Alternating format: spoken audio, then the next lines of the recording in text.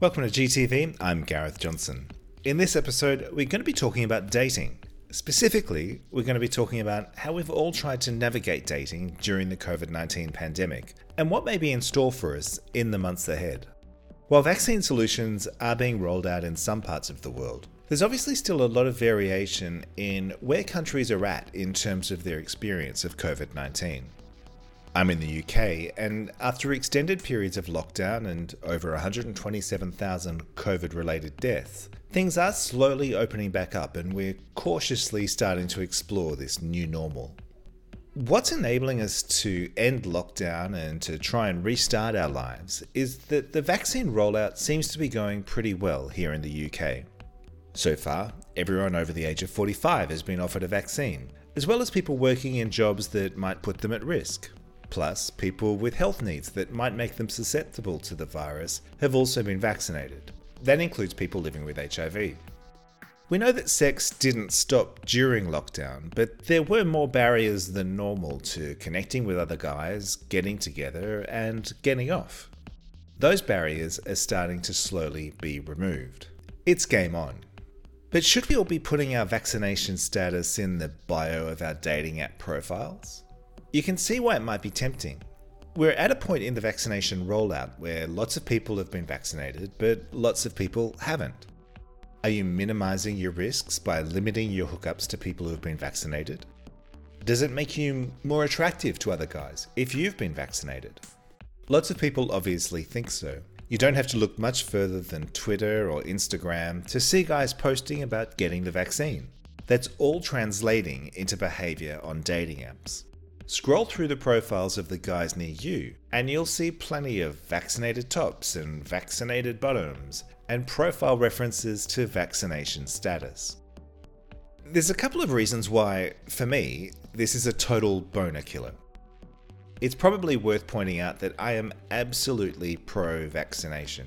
I'm also in favour of talking about vaccinations and encouraging everyone to get vaccinated. Vaccines save lives. But linking vaccines with our sex life, making vaccinations some kind of sexual precondition that must be met, isn't helpful. For me, it triggers all of the trauma associated with HIV stigma. While we now have effective medication to treat HIV, and we have the double barrel protection of U equals U and PrEP to minimize transmission risks, we still see the remnants of HIV stigma playing out on dating apps every day. People describe guys who haven't tested positive for HIV as being clean. People actively discriminate against people with HIV. HIV, a virus, carries with it a lot of emotional and moral baggage. Those scars have not healed. The only way that I can rationalize COVID-19 in relation to my sex life is to think of it as one of the range of STIs that are part of the landscape of gay dating.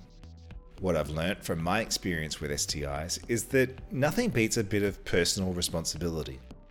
Whatever you say in your dating app profile, what matters is what's going on with me and what risks I'm prepared to accept in order to fulfill my need for intimacy. I get regularly tested for STIs. I want to go into any hookups fairly confident that I don't have anything that could be transmitted to someone else. If I start to experience any symptoms of an STI, I get tested, get treated, and advise anyone who may have been exposed that they should do the same. Whatever you've got on your dating app profile is fairly irrelevant. You say that you're STI free.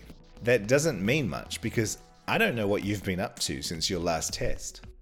It's not that I'm assuming that random guys that I've met online are probably lying to me. It's just that I'm not going to rely on you to tell me what my risk is.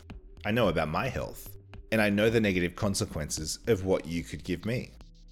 Telling me that you've been vaccinated against COVID-19 is about as useful as telling me that you're on PrEP. It doesn't change my risk assessment. I can't confirm any of the information that you're giving me. It's still up to me to make the decision whether to have sex with you. Usually the answer is going to be yes, but still, it's my decision. Bottom line, let's all get vaccinated, but please don't put it on your dating app profile. Let's just focus on hooking up and getting off. That's all for this episode. You can find me on Twitter at GTV London. Thanks for listening. We'll see you next time on GTV.